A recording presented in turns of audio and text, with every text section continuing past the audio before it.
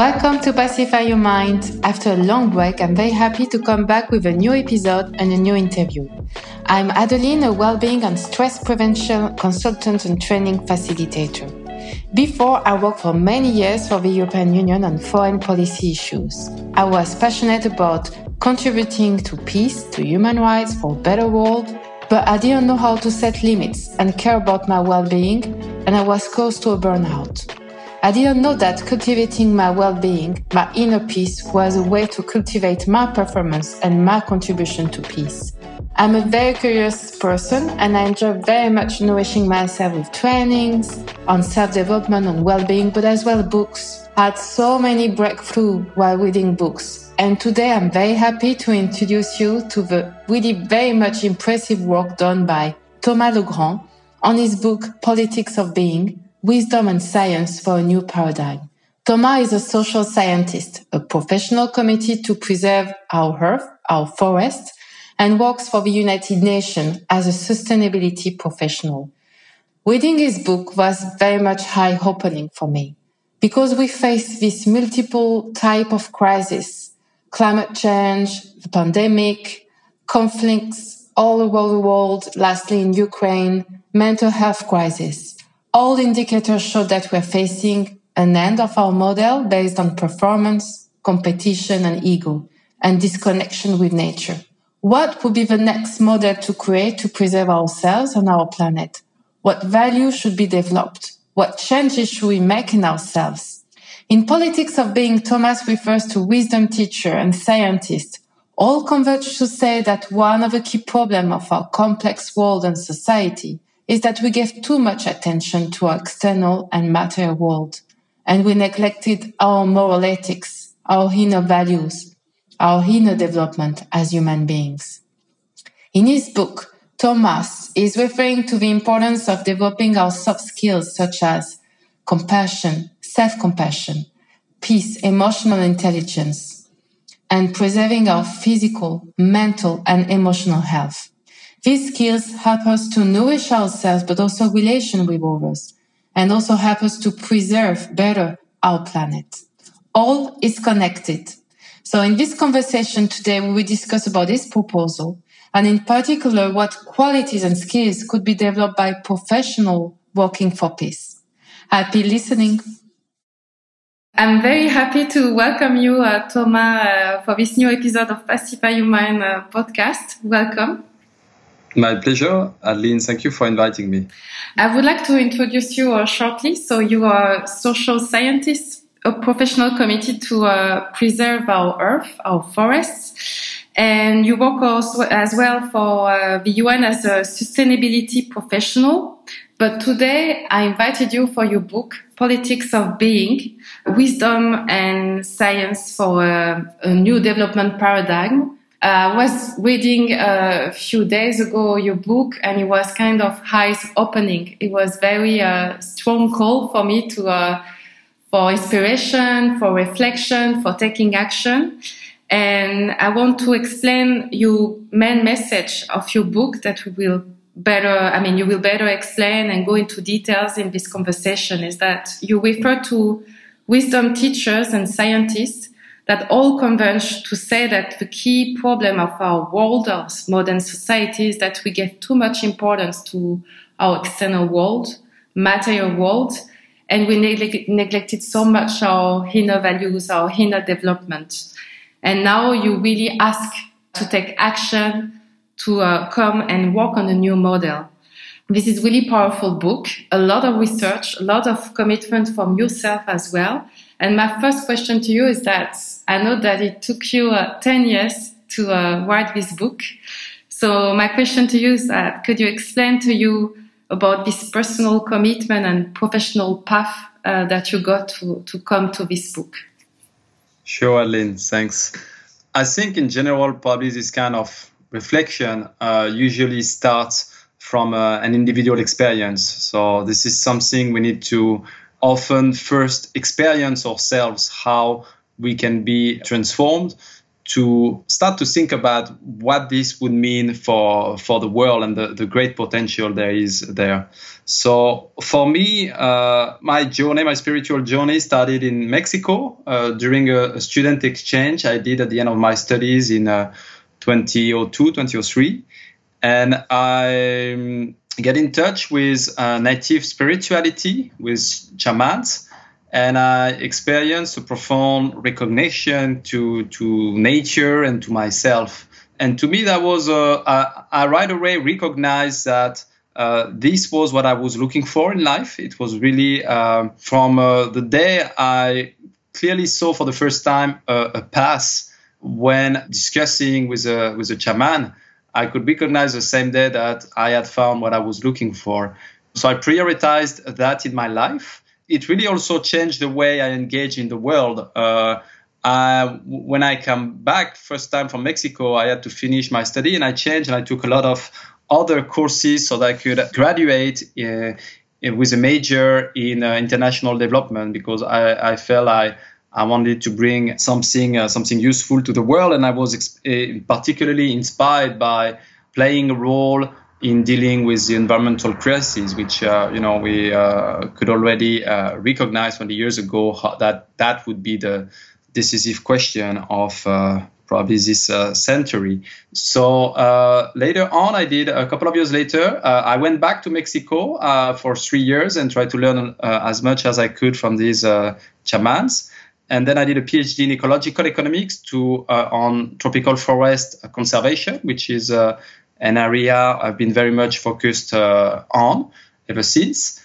And I really tried to see how to apply. I looked at a lot of wisdom traditions and how they could contribute to some solutions to the collective challenges we are facing.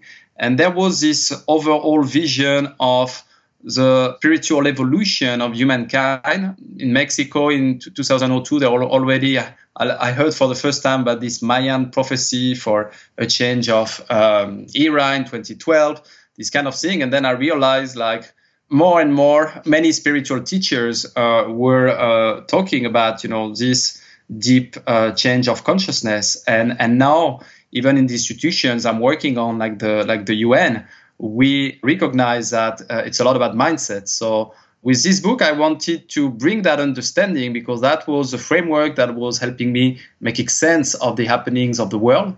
And so I dedicate 10 years to write this book. Wow.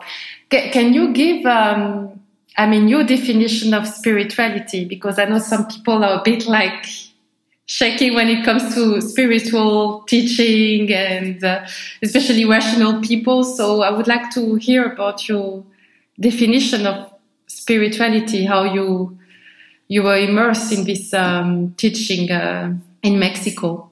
Okay, about the definition of spirituality. So I could say my definition may be secular, so it's not relying on any dogma.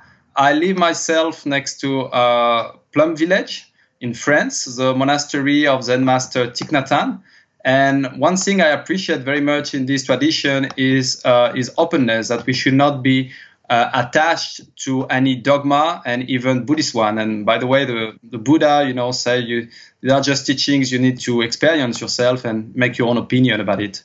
So to me, spirituality is, I define it very simply, and it echoes the title of my book about being. And it's both, I would say, connecting to our authentic higher self, we could say, authentic becoming who we are. And in this process, I believe that we tend to manifest the highest human qualities, and they are part of our true nature. So that's mainly maybe some people, I have a spiritual understanding of that, of my true nature, but people can just believe that maybe the human nature, has all this potential, or they can dissociate a little bit, becoming who we are and, manifesting these human qualities. But for me, it's really both, and and they go together. Thank you. Thank you very much. I really share with you. And for me, spirituality is really listening more or less what is messages as are really for me, actually, that where I really feel the big vibration that this is for me, that I really listen to these calls. So whatever I'm doing, or I want to, participate in projects. So this is belonging to me. So I really ask also people that I help to really be actually in silence with themselves and listen to themselves, actually. So I would like to talk more about your book, Politics of Being. Can you tell us more about this new paradigm, this new model that you are talking about in Politics of Being, and maybe you refer to 4 key action or pillars that we need to develop to better preserve our Earth and preserve ourselves as human beings? Sure. So my starting question on this work was, what is a wisdom-based approach to development or politics? So as I said, I was very inspired by wisdom teachings, how they can contribute to help us deal with external challenges in the world. So what has been mainly wisdom teachings in relation to human development and politics? And I found this answer in the Earth Charter, which was published in 2000. And it has been a lot of consultation and a lot of involvement of religious wisdom organizations. It's an ethical declaration, so it has really this wisdom perspective. And it says, when basic needs have been met, human development is primarily about being more rather than having more. So that sets to me, the direction of my work. And I've been always surprised because that seems to me a very fundamental point. And that in the last 20 years, I don't know anyone who has developed, what this means in theory and practice, a development paradigm that would focus on being more. So as we say, we need first to figure out what this means and explain what I mean by being through spirituality. So both our most authentic being and our highest being.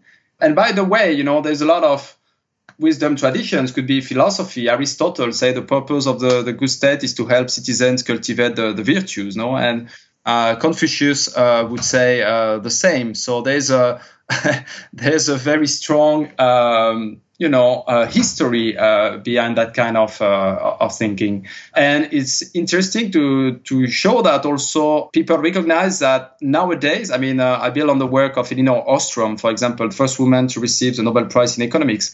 And she says that basically our institutions do exactly the opposite.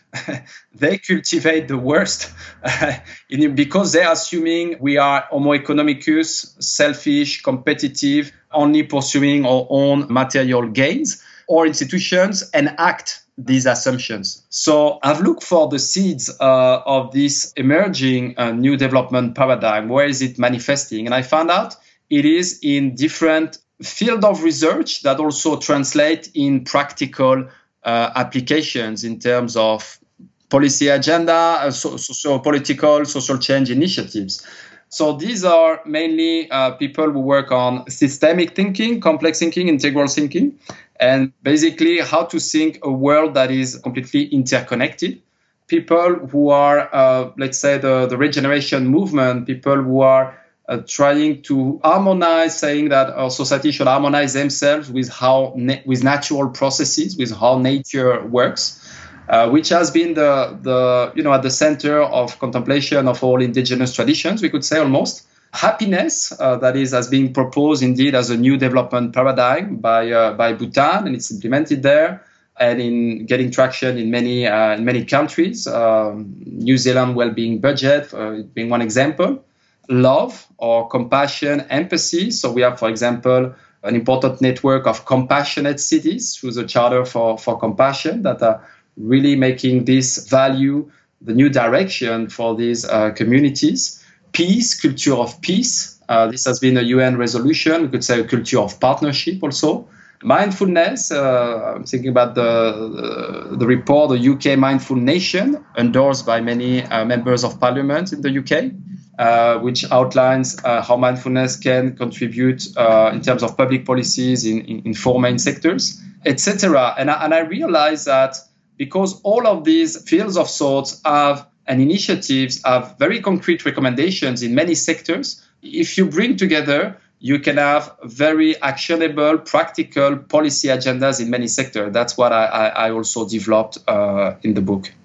Yes, thank you. Yes, and you know, while I was reading your book, I was thinking about the way I was educated and the work I was doing, and I was also like, what you learn at school or at work is like to develop your hard skill, I would say, to develop like an expertise on a specific field, to be the best, expert in the field. But in the end, you neglect a lot about developing your soft skills. I came like 3 years ago to discover this new world about emotional intelligence, compassion to myself, to others, mindfulness practice. I'm talking for myself, but all this discovery, making peace also with myself. And this is really like powerful, discovery. And you better serve your purpose, what you're doing. So it starts with also education. So do you have any example about a country or initiative that is going in this direction of teaching these spiritual values, I would say? Yes, indeed, there are lots of examples, and I mention some of them in the book. But before going to that, I think it's really the point you're making, and what I've come to realize is that how much of a blind spot this inner world is, and we have invested a lot of efforts collectively over the last centuries to develop our external power.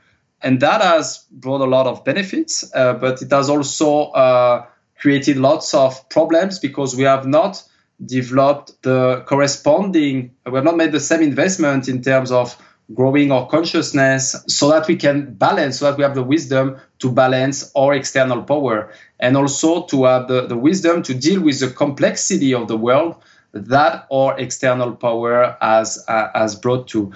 And what I found very, I would say almost surprising, even if I was already almost convinced before. But when I look at the data and see what kind of returns, even economic returns, the kind of policies I'm proposing, why they are not put in place is just that collectively it's just so foreign to a way of thinking that we cannot tap into these opportunities. There are some economic even analyses about how much returns you can have by investing in early childhood well-being, which is, as we know, is fundamental for our flourishing, but also for how much people will be able to contribute positively to societies.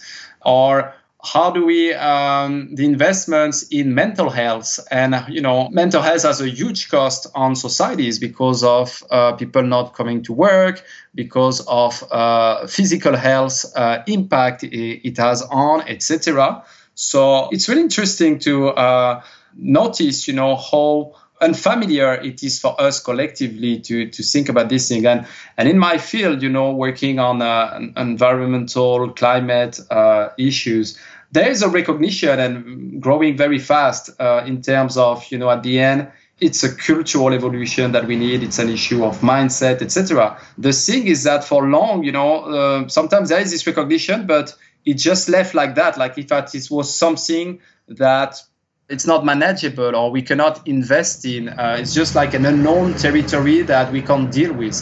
But that's really what I think we should focus on, figure out. And I think there is a lot of already good data science that can explain some causalities between causes and how the world is today, and we can work. I think what I'm proposing is how to support this collective cultural evolution by looking at the causes of our current cultures and just tackling them. I was talking about early child well-being, and you're mentioning education. I come back to to answer your question. I think Finland, for example, is a good example of how this paradigmatic shift in the education system, where it's more about personalized teachings, where the role of the teacher is more to accompany the pupils on its own development path, we could say. And they learn we say topic learning. So instead of learning, things in silos, they are coming with a theme. And then through these teams, they explore a lot of different dimensions, a lot of different disciplines. Or it's about, at the end, it's very interesting. You were saying, I haven't learned the life skills. So now experts education recognize that because of the world we are in, because of artificial intelligence, knowledge being so accessible, knowledge changing very fast, etc. At the end, they say the most important skills are the personal skills, and that's more and more. There's a lot of examples of school or education systems focusing more and more on that.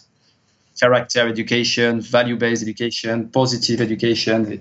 Yes, thank you very much. I agree with you. We need to invest in this soft skills, and also, in this systemic thinking, because we need this thinking and to address all these crises and challenges ahead. I would like to come back to a more specific question. This podcast story is for professional working for international organization, want to make the difference, to have an impact. I used to be this diplomat 2 years ago working for the European Union. And as you say before, I was impacted by stress. I was still very much committed in my purpose to bring peace, to work for human rights, election observation missions. So I was really, really highly committed. But I have no tools to deal with stress. And what I observe is colleagues fighting to take care about their well-being, and at the same time very much committed in this international environment. What I know the more is EU institution. And I really see, as you explained before, this EU institution a great place to work with for really good cause. For example, they put a lot of means to find a solution, for example, a partnership, or like now for Ukraine, peace, really solving the crisis in Ukraine. But they put a lot of efforts in how to, I would say, peace, but not a lot of means to actually care about the colleagues, that they develop their inner abilities or qualities to take care about themselves, And I see this imbalance a lot. So I really like in your book, you say, how can leaders govern the organization if they cannot govern themselves? And my question that I was asking, while reading your book, how can colleagues contributing to peace, contribute or serve, this purpose if they are not they are not in peace with themselves? So my question to you is what kind of qualities or abilities they need to develop to better serve? Indeed. If you want to have peace, you need to be peace. So to start with, or state of being can influence a lot the outcomes of any discussions. And for example, I've the example of Christiana Figueres, who was heading the UN negotiation for the Paris climate agreement. And she said her example is very interesting. She says, and that's what people working on systemic change, etc., recognize fully, is that we have come in a world that is so complex. We realize that our ways of doing often no longer works, and we move very quickly to the doing mode without paying attention to what we bring ourselves, how we are part of the system and what is going on, how our mindset or state of being contribute to what is happening. And she said that the most powerful thing you can do in such a context is to change your way of being, to change your mindset. And for her, she came, for example, after the failure of the negotiations in Copenhagen, and everybody in that field was very depressed and pessimistic about any chance to have a global agreement on climate. And so she realized the first thing she needed to do is to bring back some optimism, to really change also how we approach strategically that agenda. And also what's interesting, she even shared very personally her experience, because she was dealing through a very difficult family process with her husband. And she realized at some point that she had this mindset of victim, and she realized that coming from Costa Rica, which had been classified, which has not contributed much to the climate crisis, but is facing a lot of the consequences. So she realized, coming from this country, she was often coming to this discussion with a victim mindset, and that was impeding to connect differently to that agenda and find more common ground. So, this introspection about, what is the kind of my ideas, what is the kind of stories we are telling ourselves about is very important. And an aspect to me that's fundamental in this kind of diplomatic work is our capacity to truly listen, to deeply listen to one another. And I think, that is really the key to not, because often we don't let in what others have said. We know, there's a lot of politics and agendas and etc. So we're kind of not letting in what is the true story and point of view of these people. And Christiana Figueres said that was because she was able to take time to really listen to every country, that they could really feel listened. This completely changed their disposition to negotiate. So I think that's a very important point. Thank you very much. And also in terms, this is at the individual level, but at the organization level, you refer in your book, organizations should invest a lot in mental health, preservation, well-being. And still, if you have one message to this organization, international organization, what would be this message that you would like to give?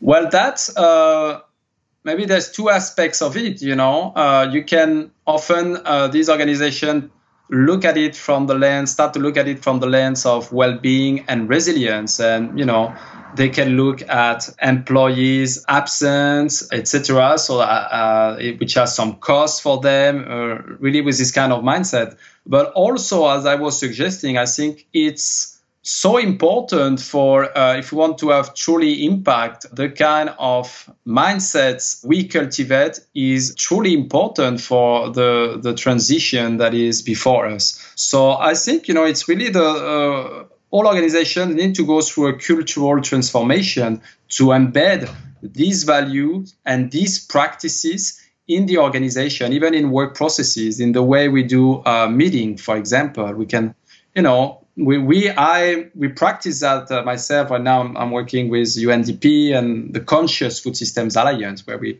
try to bring this agenda. So starting with a moment of silence, starting with a meditation, a grounding practice, setting a clear intention for the meeting, including to listen to everyone, inviting, also by showing the example, to share more personally about how everyone feels, not only, at the level of ideas, but how we feel about our emotions or the questions we are struggling, the things that don't feel right, or intuitions. That is also, this deep listening embedded in the way we work together to make space for that. Because all of these things, I'm talking about, emotions, intuitions, etc., this is a leadership based on being. This is a systemic leadership we need in this in the world we now live in. Yeah, we need to bring our authentic self to work. Actually, it's and you need this space that is led by organization that is encouraging. So thank you for sharing your practice and specific example. Now I would like to come back to UN Sustainable Development Goals. You refer in your book that years ago Ban Ki-moon said the need urgently to review these goals. And I'm following this new initiative, Inner Development Goals, that are supposed to accelerate the work done on SDGs. So could you tell more about these Inner Development Goals, what is about this initiative and the link with your work on politics of being? Sure. And I've been collaborating closely with them because they are partners of our Conscious Food Systems Alliance with UNDP, and we have been closely working together. So basically what they are showing is the importance of some inner capacities, skills for sustainability. And they classified them, I think they have, if I remember well, like 23 maybe skills, 20 something, classified, clustered into 5 categories. So the first one are being skills and relate a lot to our presence and authenticity, etc. I think another one is relating, if I remember well, how to connect with people. There is something I was talking about a little bit on thinking and a lot about systemic thinking and, perspective taking, non-attachment to views, this kind, being aware of our thoughts and what may influence them, etc. And I think there is one on caring, on collaborating, and then one on acting and courage and that kind of skills. And they now they are showing, how certain practices, certain trainings can help us develop these skills. They will start piloting this kind of training. I think they have just launched in some 10 countries or so. So I think it's very helpful to, just direct our attention on the importance of these inner capacities for sustainability. In relation to my work with the politics of being, so I had something similar in my last chapter on leadership, which is, highlight, the importance of all these kind of skills, abilities, which I consider are part of what I call spiritual intelligence. But politics of being goes a little bit, because now I think there is more and more traction, the recognition that we need these inner capacities if we want to be able to do the cultural transition that we need to do. Politics of being goes one step forward, just recognizing that being is not a mean to an end, as it is. Like in that case, the IDGs are means to realize the SDGs.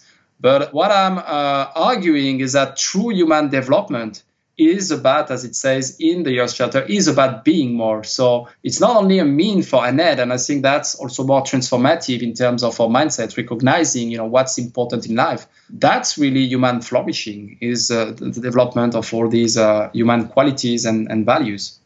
Thank you very much. And I will just follow with more personal question. How do you cultivate or nourish your being or your well-being? So, as I said, I've chosen to live with my family in the southwest of France, next to a mindfulness practice center in the countryside. So I usually go there almost on a daily basis to practice mindfulness. And we do different practices. We do walking meditation, for example, just walking mindfully in the forest, connecting with nature, and just being truly here is an important practice for me. And so I do also the Tai Chi Chuan, for example, another practice. And spending time in nature, spending quality time in family, very important. And trying really to savor it, when you're really there, just, being aware of the chance I have to be with my daughters, just reading a story at night before they go to sleep, and just really trying to savor these moments that are really special, simple moments, but having the awareness also of what is happening in that moment. What are the kind of seeds that I'm watering at that moment, and the kind of fruits they would naturally develop from there. Contemplating that, I think, is really beautiful. And I would say having to stop also one day a week, as I said the Bible, I think, just keep one day, and as some people practice in their religion. Keep one day off, I think, is really important, because there's a lot of potential work and great opportunities, but also being able just to come back and maintain this kind of buffer. Yes, and strong commitment with politics of being. So you need to nourish this part, this internal part. So thank you. I like when you say the pure magic of the present moment. I agree with you. And do you have my last question? I like to ask a favorite mantra that is guiding you.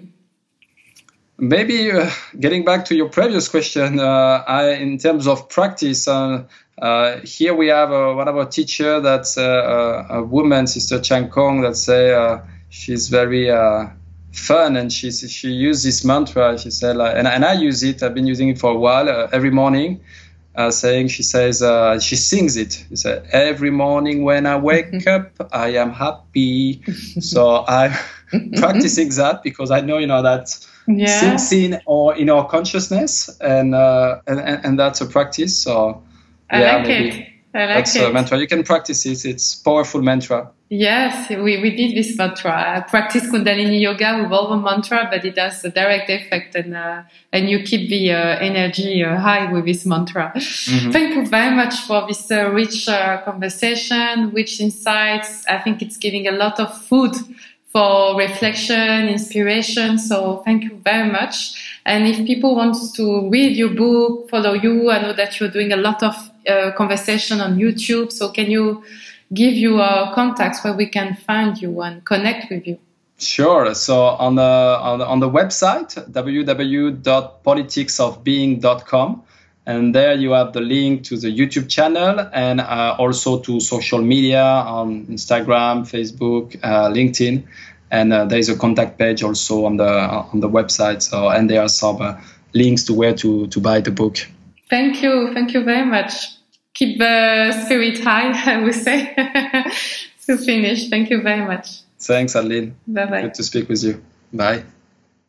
I hope you have been inspired by our discussion with Thomas. And if you're interested to read more and learn more about his holistic approach on this new paradigm and new model based on wisdom and science, please look at his website, politicsofbeing.com.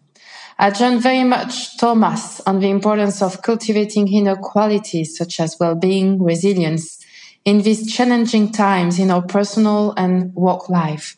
I love to teach about these skills. So if you want to know more about my work as a consultant, as a training facilitator, please connect to my website, pacifyyourmind.com, but as well on my LinkedIn profile.